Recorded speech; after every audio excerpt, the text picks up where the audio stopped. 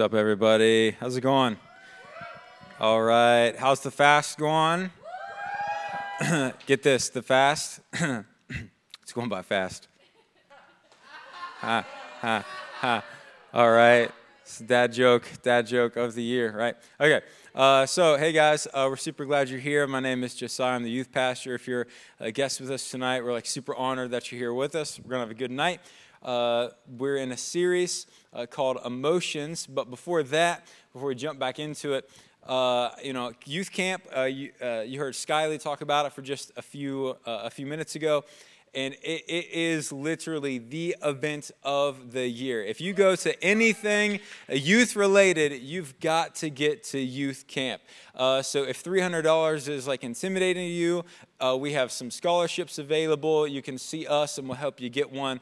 But you've got to go to youth camp. It'll change your life. Over the next few weeks, we'll have some testimonies and some more videos and things of youth camp. But make it a priority to get to youth camp. It's coming up quick. February 26th is that due date. So for the deposit. So get your papers as you leave tonight. And tell your parents, I've got to go to youth camp. If they say no, slap them in the face. I'm just kidding. Don't do that. And that was just a joke to see if you're awake. And then, did you say write that down? Yeah, note takers are history makers. And get to youth camp. Also, I wanted to get the word out that at 5 p.m., there's been some people praying in here the past I think month and a half or so before youth. The production team is in here praying. They get stuff set up before everybody arrives, and so they meet even earlier to pray. And so if you would like to pray for service before service starts at 5 p.m., you can be here and join us as we pray. Then we can go leave for a while, get something to eat or whatever, and then come back. But that's at 5 p.m. every week. So we've been we just started a series last week on emotions, and we basically ran with this idea that when you're allowing your emotions to control you, you're losing in life, right? Like you're not winning.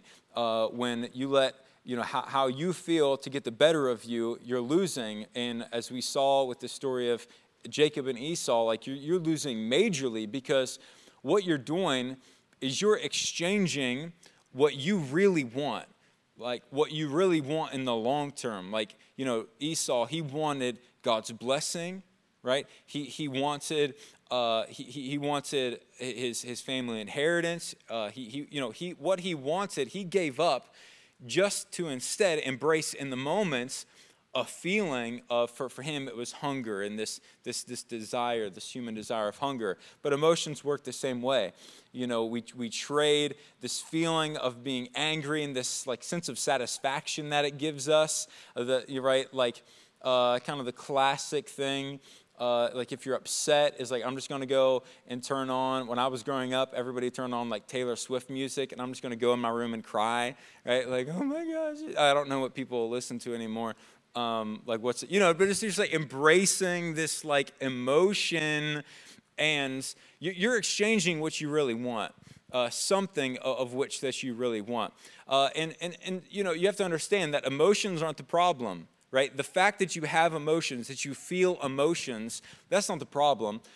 Where people get into trouble is how they handle them, right? And so we said we've got to have self-control, and that's one of the qualities that the Holy Spirit produces in us. And so if we want to be able to control our emotions, then at base level, we've got to cultivate the work of the Holy Spirit in our lives.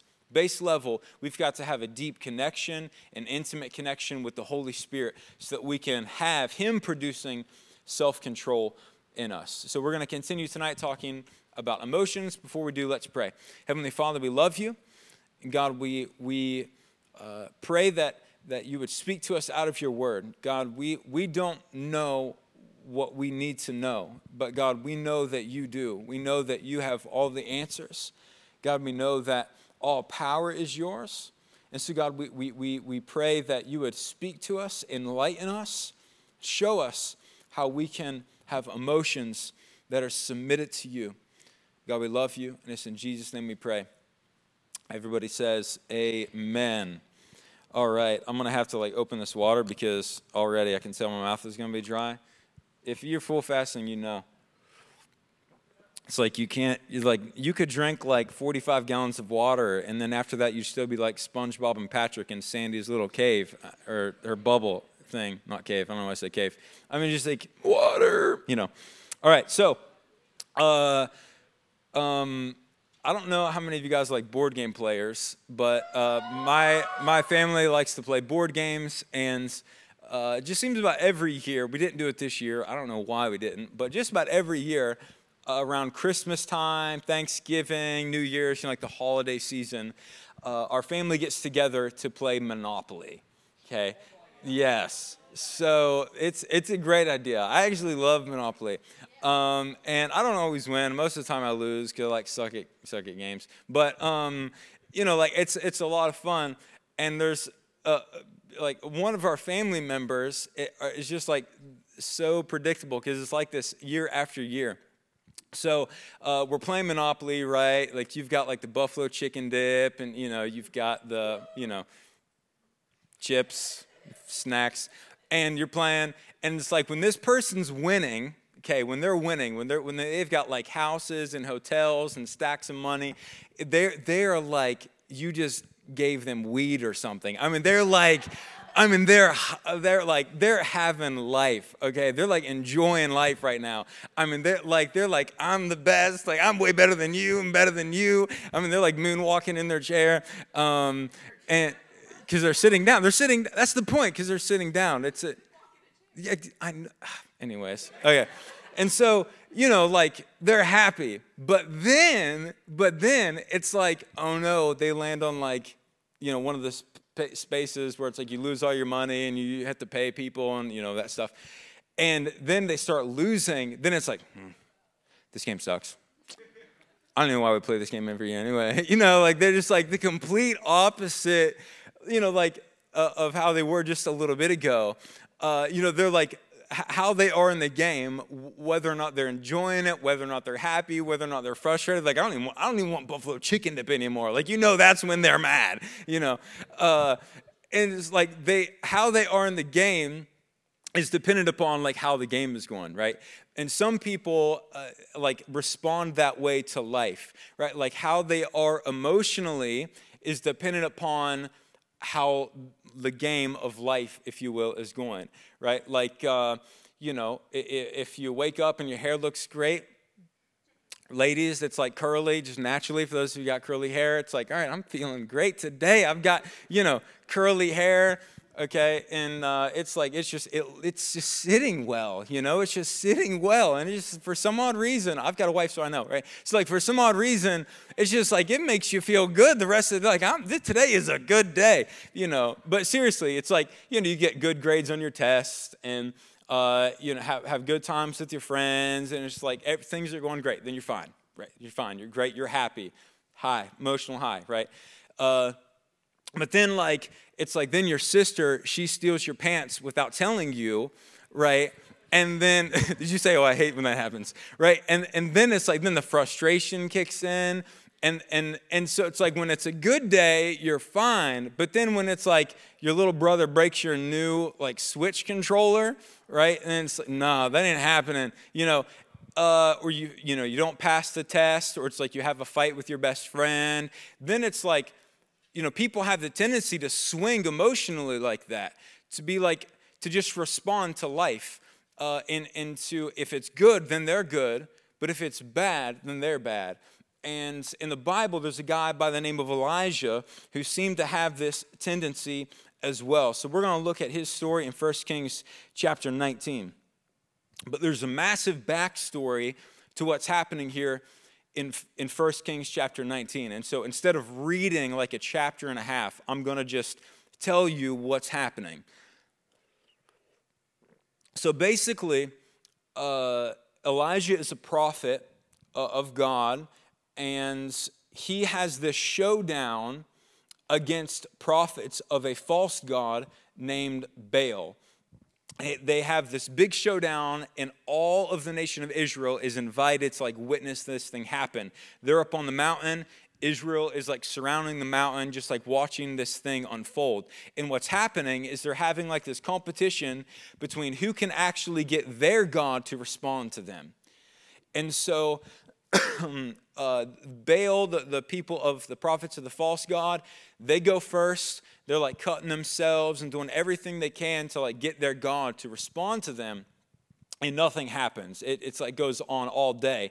And Elijah is having like the time of his life. He's like ridiculing them. He's like, your God must be peeing in the toilet. Like literally says things like that.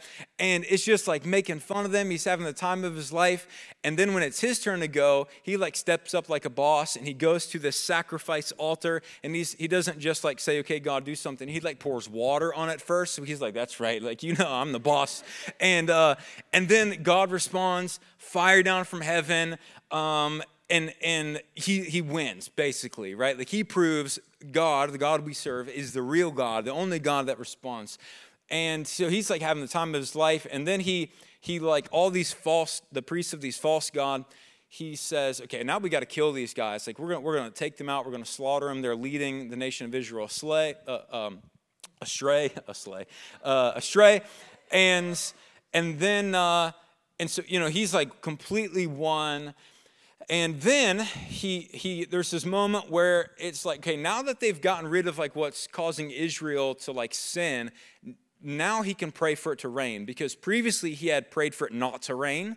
And for a few years, it didn't rain. When he prayed for it not to rain, it didn't rain. And so now after he wins, he's like, okay, now I'm going to pray for it to rain. So then he prays for it to rain, and it starts to rain again. So he's like doing these just like amazing, fantastic feats. He's like having the time of his life, right? And then he outruns, to make a long story short, he like outruns the king's chariot back into town. He's having a good time. But then here in chapter 19, we're going to read in a second, we see where when the environment changes, when a circumstance changes, then his emotional like status changes. So we're going to pick up here in chapter 19. So now Ahab, who's the king, told Jezebel, who's his wife, everything that Elijah had done and how he killed all the prophets with the sword. So Jezebel sent a messenger to Elijah saying, may the gods deal with me, be it ever so severely, if by this time tomorrow I do not make your life that of one of them, meaning I'm going to kill you, right? Okay, so Elijah was afraid and ran for his life. When he came to Beersheba in Judah, he left his servant there, while he himself went a day's journey into the wilderness. He came to a broom bush, sat down under it, and prayed that he might die. Right, so he's just like, from this high to this low. He wants to die. I've had enough, Lord, he said. Take my life. I'm no better than my ancestors. Then he lay down under the bush and fell asleep. All at once an angel touched him and said, get up and eat. He looked around, and there by his head was some bread baked over hot coals in a jar of water. He would have known angels could cook, right? He ate it and drank it, and then lay down again. The angel of the Lord came back a second time and touched him and said, get up and eat, for the journey is too much for you. So he got up and ate and drank. Strengthened by that food, he traveled 40 days and 40 nights until he reached Horeb, the mountain of God. So he fasted for 40 days and 40 nights. There he went into a cave and spent the night. And the word of the Lord came to him, what are you doing here, Elijah? He replied, I've been very zealous for the Lord God Almighty.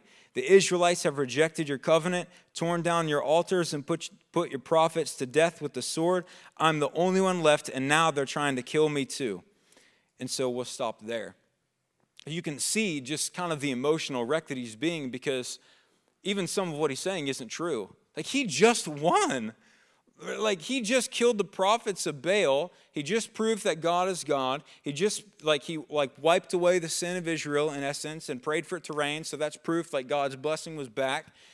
And then now he's like, oh, they've killed people and they're just trying to get me and just everything's the worst and I want to die, right? Like this big emotional swing. When it's good, then he's good. And when it's bad, he's bad. And so we could say it like this, that he was being a mirror emotionally. He was being a mirror emotionally. He's just reflecting whatever his current environment is around him. He was just reflecting that. And when you allow the environment to dictate your emotions like that and to determine how you're going to feel, how you're going to think, whether or not you're going to be happy or sad or at peace or at joy, then really what you're being is a victim, right? You're choosing to be a slave of what's happening around you. And God does not call us to be slaves or to be victims at all, let alone emotionally, right? To not be victims when it comes to our environment. Look with me at 1 John chapter 4, verse 4. 1 John chapter 4.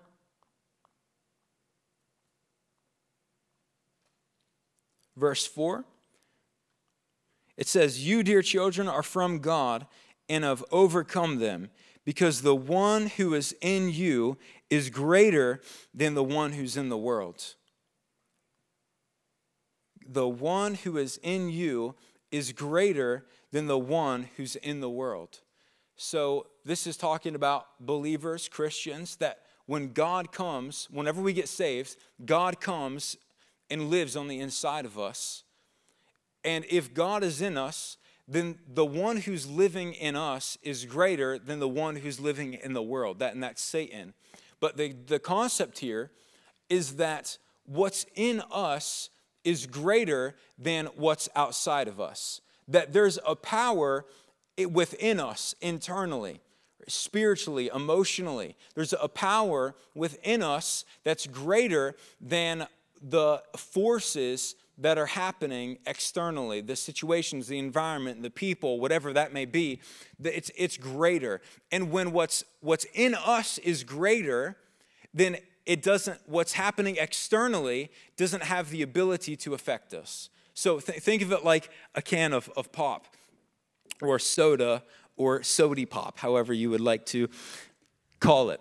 So, you have a can of pop. This is an empty can of pop, as you can see. Whenever you have an empty can of Sprite, it's very easy to crush, right? Because the forces that are inside of the can are weaker. Watch me not be able to do it. The forces that are inside of the can were weaker than the forces outside of the can, right? Forces outside were stronger than what its ability was on the inside, right? But then you take a full can of Sprite, a full can, and it's a different story, right? What's on the inside is stronger than the forces that are on the outside. And so it becomes very difficult to press this thing, to crush this thing, to affect what's on the inside because of the strength of what's on the inside. And this is a picture of God in us. That we're not meant to be victims to the pressures of the outside of us, our external situations, what people are saying, whether our home environment is good, whether our school environment is good, how our parents are, right? That what the God who's in us is greater than these external forces. The Bible says it like this. It says, "We're hard pressed on every side, but not crushed." We're hard pressed on every side, but we're not crushed. We're perplexed, but not in despair. Persecuted, but not abandoned. Struck down, but not destroyed. That there's a God on the inside of us that's operating, that gives us the strength to not be affected emotionally in one capacity by what's happening around us, that we don't have to be victims of circumstance and victims of our environment, but we can walk in such a way and have a reality and a knowing to where we say, no, I'm greater than the situations and the circumstances and the people that are happening around me. I'm greater than because God is greater than, and he lives on the inside of me, right? But greater than is a matter of perspective too, right? Greater, he says, what's in me is greater than he who's in the world. Greater is a matter of perspective because there's levels to it, kind of like stronger than, better than, higher than. There's levels to that. There's levels to greater. There's levels to higher. And the Bible tells us in Ephesians chapter 2, it says that for God, he raised us from the dead along with Christ and seated us with Jesus in the heavenly realms because we're united with Jesus. So God set our level for us. He said, you're seated with Christ in heavenly places. Okay, there's levels, right? We're talking about the highest of heights. The highest of heights. That what level of greater is? It's an untouchable level, right? It's a level that you can't touch me, you can't affect me. It's the highest of high levels. But we don't necessarily have to live that way, right? Because how we think and how we feel about ourselves and about God on the inside of us is really going to dictate the level that we're operating at. It's kind of like a plane. A plane can fly at 100 feet. And when it's flying at 100 feet, it has a lot more to be worried about, a lot more to be concerned about, a lot more that's going to affect it than if it were to be flying at 30,000 feet, right? That when it's flying at 30,000 feet, it's operating on a level, it's operating on a plane where it's not affected by the same things and to the same degree as other things that will be flying at a lower altitude. And so with us, we have to get a reality and a knowing about us. We say, no, when it comes to life, I'm flying at 30,000 feet. That when it comes to my emotional strength, I'm greater than what's happening around me. Like the things that are happening don't have the ability to affect me. I'm in control of me, right? You can't control what's happening to you sometimes, but you can control how you are responding and how you are being in those moments. You get the ability to decide. So I don't know if you guys are familiar with our testimony with our oldest daughter, Aria. She was born with some health complications, and it ended up being this big testimony that God healed her completely miraculously. And then after that, it seemed like Satan just continued to try to attack her physical body. It was just thing after thing that had kept happening. And whenever I was working at a separate job at this point in time, and I remember sitting there at my job, and all of a sudden my phone rings.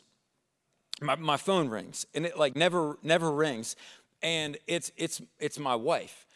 And I don't know if you had a moment like this where it doesn't really make any sense, but it's like for some odd reason I had the thought something bad has happened, right? Like something bad has happened. And so I'm in the middle of work, and so I grab my phone, and I just like start, hauling it outside so I can like take the call, because where I was, I couldn't just answer the phone inside. I had to get outside of the specific place. It was in Jane Lou, so it was like, not good cell phone service.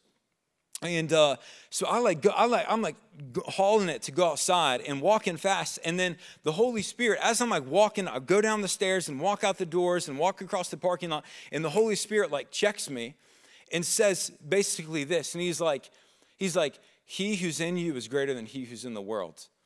And you don't have to respond the way you're responding right now. That even if it's the worst thing in the world that's happening to your daughter or to your wife, which I have no idea, right, what's happening at all, but for some reason I had that impression. But even if it's the worst thing in the world, God in me is greater than that situation. And so what I did was I backed up. I didn't turn around and walk.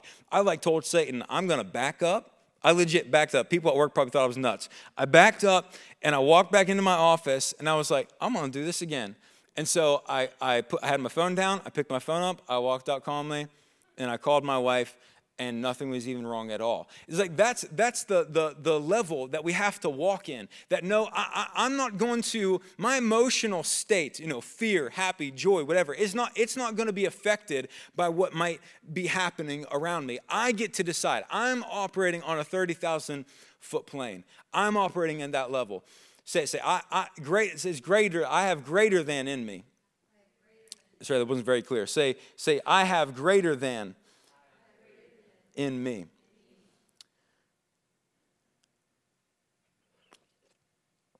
There's a lot more at stake here too than just our own selves. It's important for us and for our emotional health and well-being to be realizing that we're operating at a higher level. We live at a higher level, but there's more at stake here than just for us. Because whenever you, excuse me guys, sorry. Whenever you choose to live in such a way that you're a mirror like that, and you're just mirroring your environment emotionally, then what happens is that you become inconsistent and unpredictable for the people around you. And for Elijah, this was a pretty big deal because he was not just a man, some random dude in this story that we're talking about. He was a prophet. And so that meant that he was the leader of Israel. He was like in charge. He was called by God, ordained by God, anointed by God to lead people. And so, you could just imagine what would have happened if people got winds of kind of how he's responding. Right? Because at first he's great, and he's the boss. He's calling fire down from heaven. He's ordering people to be killed. I mean, you're not messing with this guy, right? And then just a few minutes, hours, probably hours later, he's just crying and wants to die and wants to give up and is at the lowest low point of his life. And so that sparks massive inconsistency in people and confusion in people because they're I don't if he doesn't know how to respond, how am I supposed to respond? If he's afraid, how are we supposed to be? It creates a lack of security in people. They don't know how to see you, how to take you, how to talk with you, right? It creates a lack of security. So people need us to be emotionally consistent. People need us. You might not think you're a leader in that, you don't have any effect and influence of other people, but you do. Every single person has the ability to affect others in the room. And when you're someone that is emotionally inconsistent, then you greatly negatively affect how others can engage with you, interact with you, and whether or not they can follow you, right? I'm sure you've been around people that you're never quite sure whether or not they're going to be happy or sad, right? Or you're not sure whether or not they're going to be in a good mood or whether they're going to be in stay away from them mode. You know what I'm saying? It becomes unpredictable to the point where you're I don't know if I can trust this person to be my friend anymore. I don't know if I can trust this person to lead me anymore. I don't know if I can trust this person to help me make decisions anymore. Right? People need us to be emotionally consistent. And it's at this point where the Lord chimes in on Elijah and in the situation. It's on this particular point that people need us to be emotionally consistent. So let's look back at actually, I guess we didn't read the whole thing. So let's continue reading where we left off. So I think we stopped in 10. So he says, he replied, I've been very zealous for the Lord God Almighty. The Israelites have rejected your covenant, torn down your altars, and put your prophets to death with the sword. I'm the only one left, and now they're trying to kill me too. Then the Lord said, go out and stand on the mountain in the presence of the Lord, for the Lord is about to pass by. Then a great and powerful wind tore the mountains apart and shattered the rocks before the Lord, but the Lord was not in the wind. After the wind, there was an earthquake, but the Lord is not in the earthquake. After the earthquake came a fire, but the Lord was not in the fire. And after the fire came a gentle whisper. When Elijah heard it, he pulled his cloak over his face and went out and stood at the mouth of the cave. Then a voice said to him, what are you doing here, Elijah? And he replied, I've been very zealous for the Lord God Almighty. The Israelites have rejected your covenant, torn down your altars, and put your prophets to death with the sword. I'm the only one left, and now they're trying to kill me too. So he just basically said the same thing, right? And the Lord said to him, go back the way you came and go to the desert of Damascus. When you get there, anoint Hazael, king of Aram. Also anoint Jehu, son of Nishi, king of Israel. And anoint Elisha, son of Shaphat, from Abel Maholah to succeed you as prophet. Jehu will put to death any who escaped the sword of Hazael, and Elisha will put to death any who escaped the sword of Jehu. Yet I reserve 7,000 in Israel, all whose knees have not bowed down to Baal, and whose mouths have not kissed him. So God chimes in on this emotional inconsistency of Elijah. And he doesn't say, hey, buddy, it's okay. It's, just cheer up. Things are all right. He doesn't correct his thinking because he said a lot of just very inaccurate things, right? He just won, and now he's complaining about things that had happened months and years ago. No, but you just won. God doesn't correct his line of thinking. God doesn't tell him, hey, you know what? He doesn't scold him. You really need to stop being so negative and so depressed and so sad. This is pathetic. You're a leader. No, but what God does say is basically get to work. Get to work. You've got to go anoint people. You've got to go anoint your successor. You've got to go anoint the next king. You've got stuff to do, dude. I know you're saying oh, wow, things are really terrible, but you've got to get going. Go. Here, there's your assignment, now go. And basically, what I believe God is saying to him and trying to get him to understand is that it's not about you. It's not about you. Your emotions and how you feel, this thing isn't about you. And when people live with this tendency to just swing, how just dependent upon how their environments are, how their situations are, how the people around them and their friends. And when they swing emotionally, really what that is, it's a form of selfishness, right? Where you're saying, I'm choosing to be mad. I'm choosing to be frustrated over the betterment of other people, right? Because let's say you have a bad day, and you're walking around just negative and sad, and you've just decided in yourself you're just gonna be snippy and just angry and frustrated, and you're just gonna be in one of those kind of moods. That doesn't help people, right? You're just putting your feelings over other people, right? What helps other people is someone who's encouraging, someone who has a word from the Lord. So someone who's got a smile on their face, even something as simple as that, right? Because you smiling doesn't benefit you. I'm sure there might be some sort of psychological benefit or something, but you smiling to people and being kind, that's really for other people. You know what I'm saying? And so, right, this sort of emotional inconsistency, right? It's a form of selfishness. We're putting what we want to feel in our emotions ahead of everybody else. Look with me at Romans chapter 14.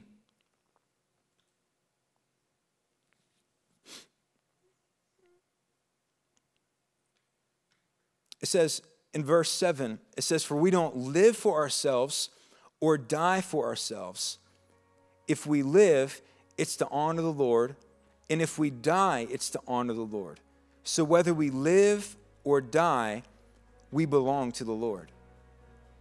So the Bible is telling us, we're not our own.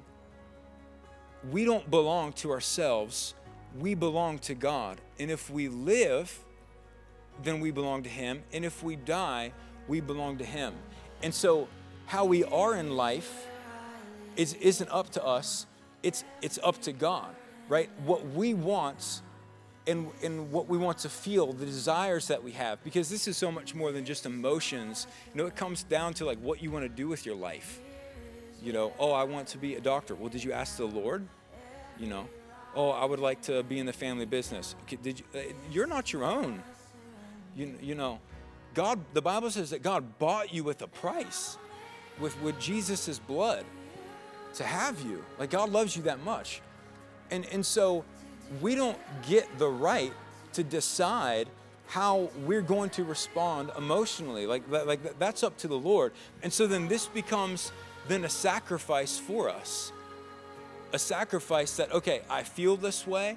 I want to respond this way, but I'm going to have to lay this down and choose, okay, I'm not going to put my feelings over other people. I'm not going to put me being frustrated today over being kind to other people. I'm not going to put how my parents responded to me in a way that I don't really appreciate. I'm not going to put what I think is an injustice over the honor that and respect that my parents are due. Right? I'm going to not let my emotions control me. Right? I'm going to sacrifice what I want to feel and die to that so that I can live for the Lord and for other people. Look with me at Mark chapter 8.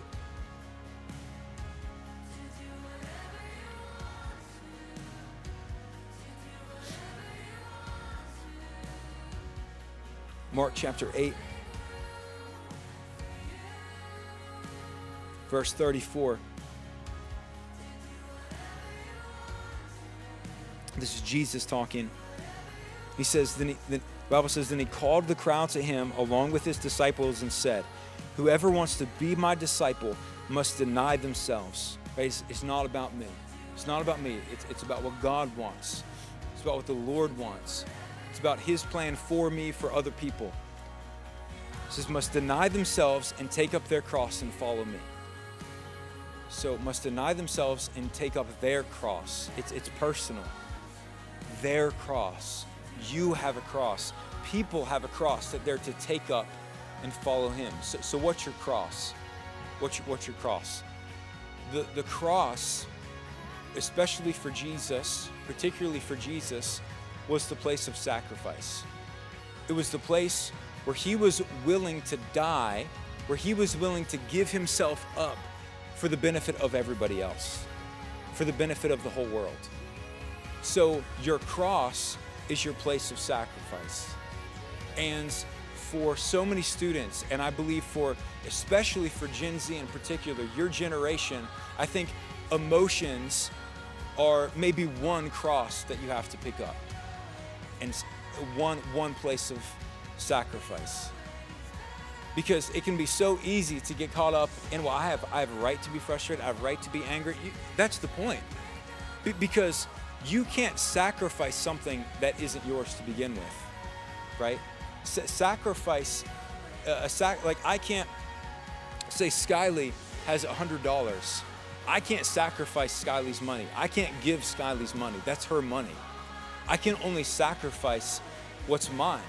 And so if you relate that to emotions, it's not a sacrifice to like lay down anger whenever you're not angry. That, right? When things are going great and you're having the time of your life, it's not a sacrifice to be happy. It's not a sacrifice to treat people kindly. No, it's a sacrifice when you have anger. It's a sacrifice when you have frustration. It's a sacrifice when you have like sadness or some like anxiety or something. That's when it's a sacrifice to say, now that I have this, now that I feel this, I'm not my own. I'm going to deny myself. I'm going to pick up my cross and I'm going to lay this down for the betterment of other people, just like Jesus. And if this sounds extreme too, to think, well, like, man, what I feel doesn't matter. What I think, what I want, my desires, my emotions don't matter. If that sounds extreme, then really you're kind of missing the whole point. Because it's not just our emotions that the Lord calls us to lay down. He calls us to lay down our life. And that's what Jesus did. You know, Jesus did it first. He was the first example. He died. He sacrificed his living breath, right? God doesn't ask us to die, right? He doesn't say go outside and hang on a cross. No, he says you've got to give up your life, your desires, your emotions, your whole life. His.